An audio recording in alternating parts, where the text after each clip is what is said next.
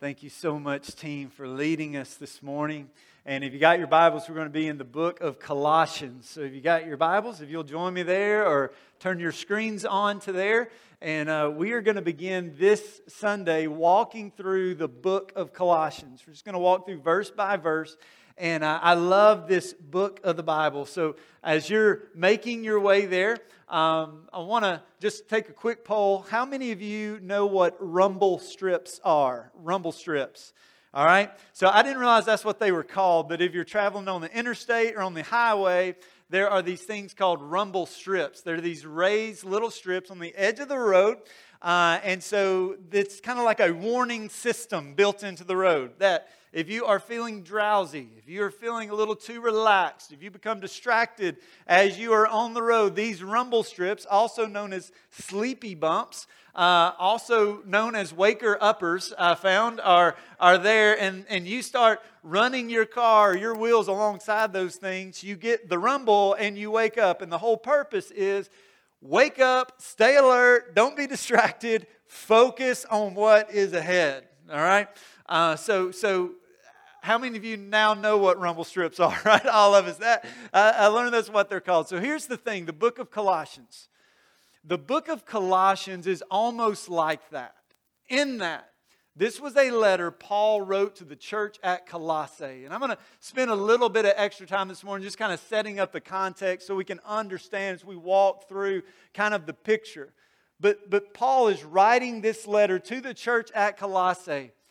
And basically what's happening is there's a lot of pressure on this young church.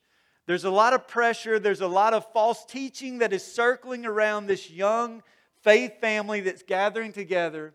And Paul, in love, is writing this letter. And it is basically like saying, hey, stay alert. Stay awake. Don't be distracted. Focus on what is ahead. Focus on Jesus. Focus on Jesus. Stay alert. He's our focus. This book has been described, or this letter has been described as a portrait of Jesus. That in all that we do, it is very easy to become distracted on lesser things.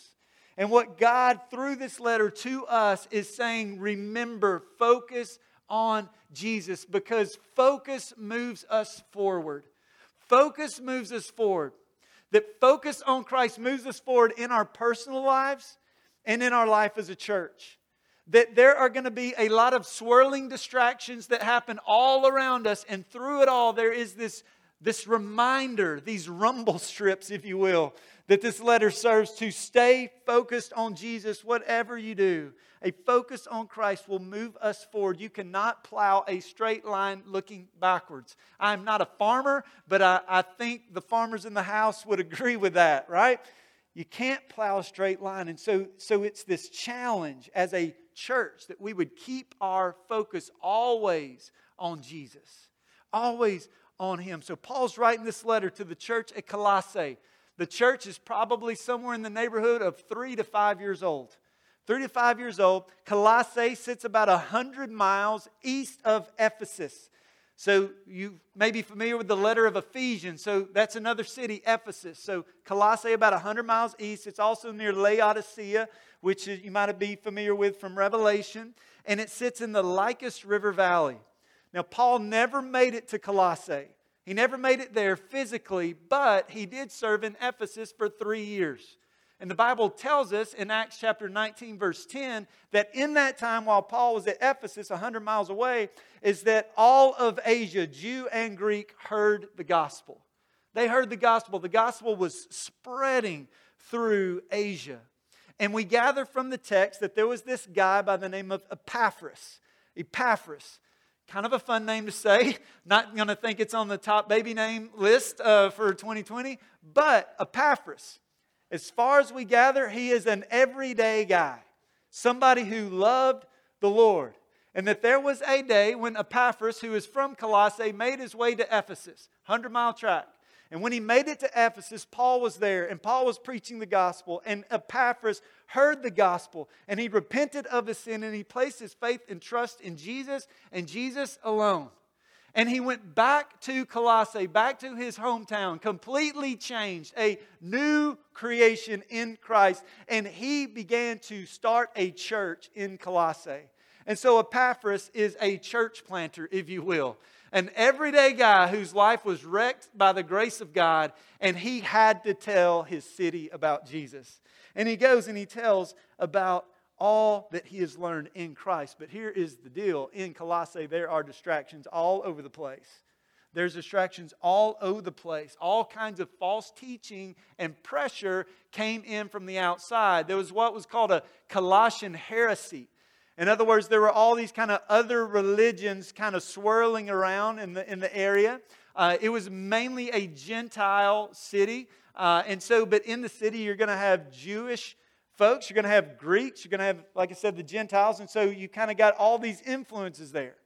And so you have the Jewish legalists who are in the city, and they're the ones that are going to say, hey, hold up. You can't have a relationship with God unless you follow the rules. You can't have a relationship with God unless you obey the rules. That means you must be circumcised. That means you must follow the dietary restrictions. That means that you must honor the holy days. You can't have a relationship with God. It is impossible to have a relationship with God unless you follow and obey the rules. And then you had a Gnostic mysticism, okay? And basically what this was a group of people that thought all material things were evil and all things spiritual are good. So when you talk about Jesus, the Son of God, God in the flesh, clothing himself in the flesh, they completely rejected that because they're like, no, material is evil. Like, body is evil, flesh is evil. God cannot be and cannot even embody himself in material. And so they rejected the godness of Jesus. So they reject him, but they would also, Gnostic. You kind of track that word down. It's where we get our word knowledge from. Gnostic, no knowledge. And so their whole thing was, and it's impossible to have a relationship with God unless you kind of reach this intellectual height that few others find. In other words, unless you have all the intellect and reach the highest form of knowledge, guess what? You can't have a relationship with God. You can't do it. But then there was also this religious asceticism. And what this was basically a group of people that said, hey, deny yourself all pleasure and even harm yourself to show that you are a holy person so that you can be accepted by God. In other words, you can't have a relationship with God unless you deny yourself all pleasure and hurt yourself. Deny yourself. Cause pain to yourself. And even that is kind of rooted in a little bit of pride because you got these folks going about this way of life and you got people saying, oh, wow, they must be a really holy person. And you're trying to get these holy points in the community. And here's the thing. This is why Paul is writing this letter. This is why we need those rumble strips because although for us, Gnostic mysticism and religious asceticism, like, I get it. Like, I don't use those words ever, okay? But here's the thing. There's all kinds of stuff swirling around to distract from the truth of the gospel, the truth that is in Jesus. And so you have all this going on. And you have Epaphras, this church planter who has been radically saved by the grace of God. And he's looking around and he's being like, I need help. You ever been there? I need help. I need help. And so where does he go? He makes the journey from Colossae all the way to Rome, where Paul, the end of Colossians tells us, he says, remember my chains. He's writing this letter from prison in Rome to the church at Colossae. And Epaphras is sharing all that's going on in the life of the church of Colossae. And he's basically saying, help. Help me. Help us. And so Paul lovingly writes this letter to the church at Colossae to focus on Jesus. Last night my wife said, hey, just curious, why is it you're walking us through Colossians? Like, why Colossians? Why now? Why Colossians? And we're not a young church, right? The church in Colossae has been around 2 or 3 years, maybe 3 to 5 years. And this church has such a great legacy. But in a way, this is a new season as we're walking through as a church. But here's the thing, as we walk about this new season as a faith family, keep the main thing the main thing. Keep our focus on Jesus. And we must hear this over and over again because focus moves us forward. The moment Jesus is not our focus, things get off the rails very, very quick. And so what I want us to do again is walk through this letter. Walk through this letter and we're going to walk through verse by verse, but today we're just going to look at the first 8 verses. So if you got your Bibles, Colossians chapter 1, I want to read through it, verses 1 through 8, and then we're going to go back and we're going to kind of track through it a little bit. But let's read together. It says this, Paul, an apostle of Christ Jesus, by the will of God, and Timothy, our brother, to the saints and faithful brothers in Christ at Colossae, grace to you and peace from God our Father. We always thank God, the Father of our Lord Jesus Christ, when we pray for you, since we heard of your faith in Christ Jesus and of the love that you have for all the saints, because of the hope that is laid up for you in heaven. Of this you have heard before in the word of the truth, the gospel. Verse 6 says, which has come to you, as indeed in the whole world it is bearing fruit and increasing, as it also does among you since the day you heard it and understood the grace of God in truth. Just as you learned it from Epaphras, our beloved fellow servant. He is a faithful minister of Christ on your behalf and has made known to us your love in the Spirit. In other words, Epaphras has made this journey from Colossae to Rome to visit Paul in his chains. And he says, here's what's going on in the church. There's all kinds of pressure coming in from the church. There's all kind of false teaching coming in on the church. And we need help on how to navigate all of this. And so Epaphras is basically filling Paul in. And now Paul is penning this letter. And in this introduction, he tells us a lot about the gospel. The gospel. He uses the word gospel, but he doesn't just say gospel. He calls it the word of truth. The word of truth, that's very important. Because in a world of swirling falsehoods, this gospel that we have, that God has entrusted into our care, that this is the truth. This is the word of truth. If you've ever been in a conversation and somebody says, and that's the gospel truth. All right? It has its roots right here. Because it's a sincere appeal that this is real. And don't miss it. This is the truth. It's the word of truth. The word gospel is good news. It was a military word. And so in other words, if there was a war going on and there was victory, then the messenger, or whoever it would be, would run into town and they would share the gospel. They would share the good news that the enemy has been defeated. The enemy has been defeated. Good news, there is victory. And so this is why I love the good news terminology of the gospel for us as believers. Because the good news is that Jesus has defeated Satan. Amen? He has defeated sin. Amen. He has defeated death. Amen. He's defeated it all. So for all of those in Christ, in a relationship with Christ, who respond to the gospel in repentance and faith, you and we have victory too. This is why it's so good. And as the church, we are called to share it. We're called to verbalize it. We're called to proclaim it. We're called to defend it. We're called to protect it. We're called to be willing to suffer for it. We're called to fellowship around it. And we are called to advance it. And this gospel message has moved through His people. And the gospel moves us. That Paul's life was radically changed by the gospel of Jesus. And his life was changed. And this gospel spread all through Asia. And it's now spread to the uttermost parts of the earth. And now, as the church, we carry the gospel torch into our city and to all of those around us. And so in verse 1, the Bible says, again, Paul, an apostle of Christ Jesus, by the will of God. By the will of God. He was an apostle. It's a sent one. You ever send somebody to go get something for you? Go to the store, get this, all right? We send people out. Apostle is a sent one, but it's unique in that it's someone who's sent with a mission. It's someone who's sent with a purpose.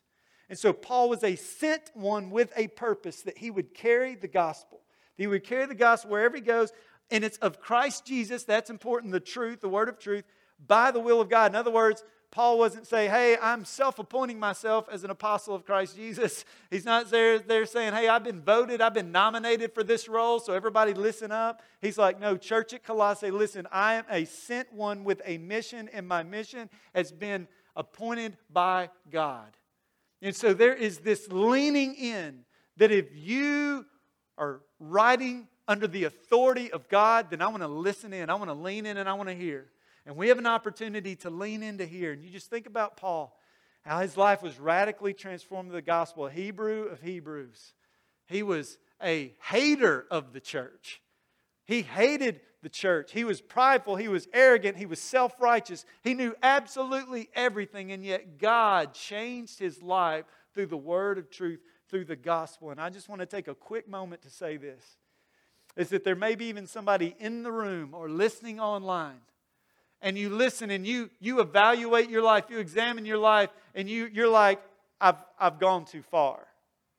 That I'm too far from God. But I would encourage you today is that there is no person outside of the grace of God. And that there is an opportunity to turn and repent and accept Christ. And that there are people in this room and online. You have been praying and you have been praying and you've been praying and you've been praying for that person in your family, your coworker, somebody in your circle of influence, your world, your friend. And they're so far from God, but I want us to be encouraged by Paul, who had this radical transformation, and he is this sent one, an apostle of Jesus Christ by the will of God. And Timothy, our brother, this was his co-laborer in the gospel, his son in the faith. He says in verse 2, to the saints and faithful brothers in Christ is Colossae. These aren't two separate groups, but the reality is this, is that those who have repented and accepted Christ are saints, been set apart, forgiven of our sins, set apart for God, faithful, full of faith. And he says, grace to you and peace from God our Father. He wrote 13 letters in the New Testament, and every single one of them says, grace to you and peace. This was his open line. This was the way he wanted to share the information that he was going to share. Grace to you and peace from God our Father. We always thank God, the Father of our Lord Jesus Christ, and we pray for you. We always thank God. That's a word. That's a word. That's a challenge. We always thank God. We always thank God. Think about this. What if we had a tape recorder, all right? Placed it in our pocket or on our hip, whatever, and we pressed record, all right? And if you grew up in the 80s, you have a jam box and plus play and record right there together. And you kind of walk through and you record everything that comes out of your mouth, because it is true, out of the abundance of the heart the mouth speaks. It's what the Word tells us. And I want us to think, if we made it through the day and we're kind of calling it a day, and we just say, I'm going to listen back, and we replay the day, what would we hear? And the challenge is that we would be a grateful people, always giving thanks, always giving thanks. And I love that he says when we pray for you, I love that he's praying for the church. He's at a church in Ephesus. He's actually in Rome. He's left Ephesus, but from Rome he's praying for all the churches. And I just want to share this for what it's worth, that there's not a competition as the body of Christ, that we are brothers and we are sisters and we are linked arms for the gospel to win people for the kingdom. And he's praying for the church. And so we need to pray for our churches. We need to pray for our churches. But this gospel moves us, but this gospel also changes us. Verse 4, he says, since we heard of your faith in Christ Jesus and of the love that you have for all of the saints. The faith. Ephesians 2:8-9, for by grace you have been saved through faith. This is not of your own doing. It is the gift of God, not a result of work, so that no one may boast. It is not faith plus. It is not faith and. It is faith. Faith in Christ Jesus alone as Lord. And he's telling them this because it's their faith in Christ. Christ is the object. It's not a set of dietary laws, and it's not a set of knowledge pursued. It's not harming yourself. Like, it's about faith in Christ. And the word faith is linked by the same word we get the word obedience. Faith and obedience are linked. And I love what Tony Evans says, one of my mentors. He says this, he says, we're not saved by works, but we're saved to work. Like there's the mission that we've been entrusted with. And this faith and obedience are linked together. This is why James is able to say, faith without works is dead. In other words, a faith with no loving obedience is not faith at all. It's dead. And so we are marked by obedience. I'm not saying we live a perfect life, because that would never happen. I fail constantly. But I want to. I want to honor God. I want to lovingly obey Him in every area of my life. And so he goes on to say that this faith has resulted in some fruit in their lives. And one of those fruit is a love for all the saints. A love for all the saints. 1 John 4:20 says, if someone loves God, says, I love God, hates his brother, he's a liar. For the one who does not love his brother, who has seen, cannot love God whom he has not seen. John 13:34, love one another even as I have loved you. In other words, Jesus changes lives. He changes lives, and in a loving, grace-filled way. I would say this, if there has been no change in your life, there has been no Jesus in your life. And it's rooted in Scripture because Christ transforms us and changes us. And love is a mark. We talked about that a few weeks ago. In verse 4, it goes on to say that since we have heard of your faith in Christ Jesus and of the love that you have for all the saints because of the hope laid up for you in heaven, we have as believers a hope, a blessed assurance. We have that blessed assurance, that confident expectation that heaven awaits all of those who place their faith and trust in Christ. That's a blessing. I'll be honest, this is an area I'm growing in. I'm growing. I'm like, God, help me to live with an eternal perspective. Help me to live not in the present, but looking ahead. And what happens is when we look ahead and we look through eternity, or we look through the light of eternity, the perspective of eternity, what happens is we start realizing how very short this time is. How very short this time is. And how urgent the message that we have is. Imagine a place where there's no more pain and no more sorrow and no more tears, as the Bible says. No more coronavirus, no more stress, no more anxiety. Like it's all over. And we spend eternity with our treasure, Christ, the treasure of heaven, for all of eternity. God help us. God help us. He says this in verse 5, of this you have heard before in the word of truth, the gospel which has come to you. As indeed the whole world, it is bearing fruit and increasing, as it also does among you, since the day you heard it and understood the grace of truth. The gospel is on the move.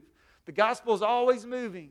The gospel came to you because it's on its way to somebody else. The gospel is always moving, and it's been for all people and all cultures, and it always has been. Matthew 24:14, and this gospel of the kingdom will be proclaimed throughout the whole world as a testimony to all nations. John 8:12 says, again, Jesus spoke to them saying, I am the light of the world. Whoever follows me will not walk in darkness, but will have the light of life. Romans 1, verse 8 and 16 says, first, I thank my God through Christ Jesus for all of you, because of your faith is proclaimed in all of the world. For I am not ashamed of the gospel, for it is the power of God for salvation to everyone who believes. Romans 10:18, but I ask, have they not heard? And indeed they have, for their voice has gone out to all the earth, and their words to the ends of the world. 1 Thessalonians 1:8, for not only has the word of the Lord sounded forth from you in Macedonia and Achaia, but your faith in God has gone forth everywhere, so that we need not say anything. And Revelation 7:9 and 10 says, after this I looked, and behold, a great multitude that no one could number, from every nation, from all tribe and peoples and languages, standing before the throne and before the Lamb, clothed in white robes, with palm branches in their hands, and they're crying out with a loud voice, salvation belongs to our God who sits on the throne and to the Lamb. It's for all people. For all people. There's no segments. There's no, like, this is for this people, this is not for this people. No. This gospel is for all people. And this gospel moves us. This gospel changes us. But this gospel connects us as well. Look at verses 7 and 8. It says, just as you learned it from Epaphras, our beloved fellow servant, he is a faithful minister of Christ on your behalf. and has made known to us your love in the Spirit. This gospel, the word of truth, connects us. I often use the word faith family. Brothers, sisters, we're family. We're a family of faith. And it's this gospel that connects us. This gospel connects us. Now, I don't know, like I said, I don't know what Epaphras did for a living. I don't know if he was a carpenter. I don't know if he was a shoe guy. I don't know if he was a farmer, fisherman. I have no idea. But here's what I do know, is that there was a day where Epaphras, that he went to Ephesus. And at Ephesus, he responded to the gospel of truth, the word of truth. And that it was in that transformation that he now takes the gospel back to Colossae. Now, here's the thing. I don't know from Ephesus to Colossae if he had a chance to go get a seminary degree. I don't know if he had a chance to have all the answers and all the blanks filled in. Here's what I think. I think he made a beeline for his city because he knew his city needed Jesus. And he didn't worry about not having all the answers. He worried about what he knew was true, the gospel, the word of truth, and how Christ has changed his life. And not having all the answers was not going to stop him because his city needed Jesus. His city needed Jesus. Our city needs Jesus. Our companies need Jesus. Our schools need Jesus. Everybody needs Jesus. And so may we not just kind of sit back and be like, well, I don't know what that's going to happen. I don't know what I'm going to say. I'm not going to have all the answers. All this. I'm thinking between, the past 2,000 years, most all the answers or questions have been answered. And we can research and all that stuff. But here's the thing. God has equipped us with everything we need. His Word and the power of the Spirit. And He's called us to be a light and a witness. But here's what I love about the story as I'm kind of wrapping up this morning. Is that I love that when he was in this rough spot in Colossae, and that he didn't really know what he was going to do. He knew there was a lot of issue, a lot of pressure, a lot of false teaching, not sure what to do. I love that he said, you know what? I'm going to go see my mentor. I'm going to go to Paul. It's going to be a long road to get there from here. But he didn't care. Distance did not stop him. And he made the track all the way to Rome. And he met with Paul in his chains, and Paul was there to invest truth into his life and to give the truth of God's word to this people, and God has been faithful. And I love the resounding message is this. Listen, there's a lot going on, I get it, but just focus on Jesus. Focus on Jesus. So how do we take this applied to our lives? And there's just a little phrase that I've given there, and just something to kind of latch a hold to, but it's simply this: live intentionally and connect relationally. Live intentionally and connect relationally. I have found that I get more done on purpose than I do on accident. All right? It's just something I've learned over the time. Like if something's going to get done, maybe I need to write it down. Maybe I need to focus on it and I can check it off. Okay? We get things done that we're intentional about. And I don't know that in what ways that the Holy Spirit, even through this letter to Colossae, those rumble strips are sounding off in our lives. And they're saying, listen, your focus is not Jesus. Your focus has become yourself. Your focus has become your job, your focus, all this stuff. Like all those things are a part of life, but I'm saying what's focused, what's preeminent. And it could be that we would be challenged in this short letter, that we would be reminded that we've become distracted. And that we've been reminded that we've made lesser things the most important thing. And that if we are driving a vehicle and we're headed to a destination, the destination is not Jesus right now.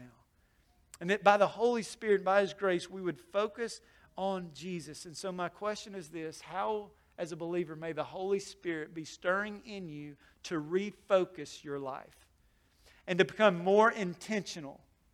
And I can say, I know it will not happen apart from the work of the Word and the Holy Spirit in our lives. We got to saturate our lives with the Word of truth.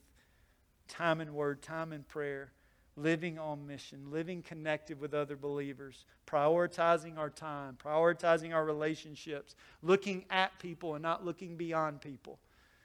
And that God has seen fit in His providence and care that you, guess what? You live You might live in the woods, so maybe you don't have neighbors right beside you, but you might have somebody pretty close to you. But very much so as my wife and I have moved into town, and we are loving life in Olive Branch. Aren't we, kids? It's just been awesome. It's been so good. But we are living understanding that God in His care has allowed us to be right here. And that there are these people right beside us. And there's people right beside us. And there's people just across the street from us. And there's people that are backing up. And that we live intentionally. So the challenge again is live intentionally. What does it look like to refocus your life and your family's life on Christ? And then a second one is connect relationally. God did not design us to live this life as a lone ranger. All right? In other words, we're saved. He gives us the gift of the Holy Spirit. And then we're out there living life on our own. No, He has given us the gift of the body of Christ. And just as Epaphras made the long trek to Rome, guess what? You are surrounded by a faith family that loves you and cares for you. And that we all need a Paul. We all need a Paul. Thankfully, we don't have to walk a dirt road for days and days and days and days and days to go see them. We can pick up the phone. We can get in our cars. We can drive. But we all need a Paul. We need a spiritual mentor. We need somebody that can pour into our lives. We need somebody that when we're struggling and we don't know what to do, we can seek good, godly wisdom and counsel. And we also need a Timothy in our lives. Somebody that we are investing in. Investing God's Word, investing God's wisdom, investing God's care in. We need a Paul, we need a Timothy, but we need each other. We need each other. We need each other. Everybody playing a significant part in the body of Christ. And through it all, as we are walking through this life, that we would keep our focus on Jesus. Focus on Jesus. Focus on Jesus. Let's pray together. Heavenly Father, I want to thank you so much for the gift of today. I want to thank you for the gift of your word. I want to thank you for the gift of this letter. I want to thank you for the gift of Paul's testimony and his just fearless, full of faith, always giving thanks life. Lord, investing in this church who needed some help. Investing in a church planter named Epaphras who loved his city and wanted his city to know Jesus, but just needed some help. So he reached out and using the body of Christ, giving us this divine letter that's been penned to remind us to keep our focus on Jesus. So Father, as a family of faith, I pray that every decision, every step, everything we do is with you as our focus, your glory and your mission. And Father, God, I pray for healthy discipling relationships in our lives. God, leaning on our Pauls who are a little bit further down the road from us, who love us enough to tell us the truth and love us enough to share your word and invest your word into our lives. And that God, also that there are those that you've placed in our lives that we can invest in. I would imagine all these maybe list of reasons why we're not qualified come up. We're not. It's by your grace. But God, you have entrusted your gospel into our lives, and may we invest the gospel in others' lives. And Father, help us to be intentional about that. Not lose sight of that. What do we need to do in our lives to keep our focus on you? And then, Father, I pray that if there is anyone who could maybe even relate to a Paul before knowing Christ, that if there is anybody who is apart from you, that God, you have told us in the word of truth, the gospel, the good news, the enemy's been defeated. Satan has been defeated. Sin has been defeated. The grave has been defeated. And that you lovingly told your disciples, God, you said, I am the way, the truth, and the life, and no man comes to the Father except through me. And I pray, God, if there is anyone here who does not have a relationship with you, it's not about laws, it's not about rules, it's not about knowledge, it is about faith in the one true God and surrendering their life to Jesus. I pray today they would repent of their sin and place their faith and trust in you and you alone. God, we love you. And God, help us to live intentionally focused lives in relationship and community focused on you. Thank you for the rumble strips of this letter to a church that needed to be reminded it's all about you. God, we love you and we praise you in Jesus' name. Amen.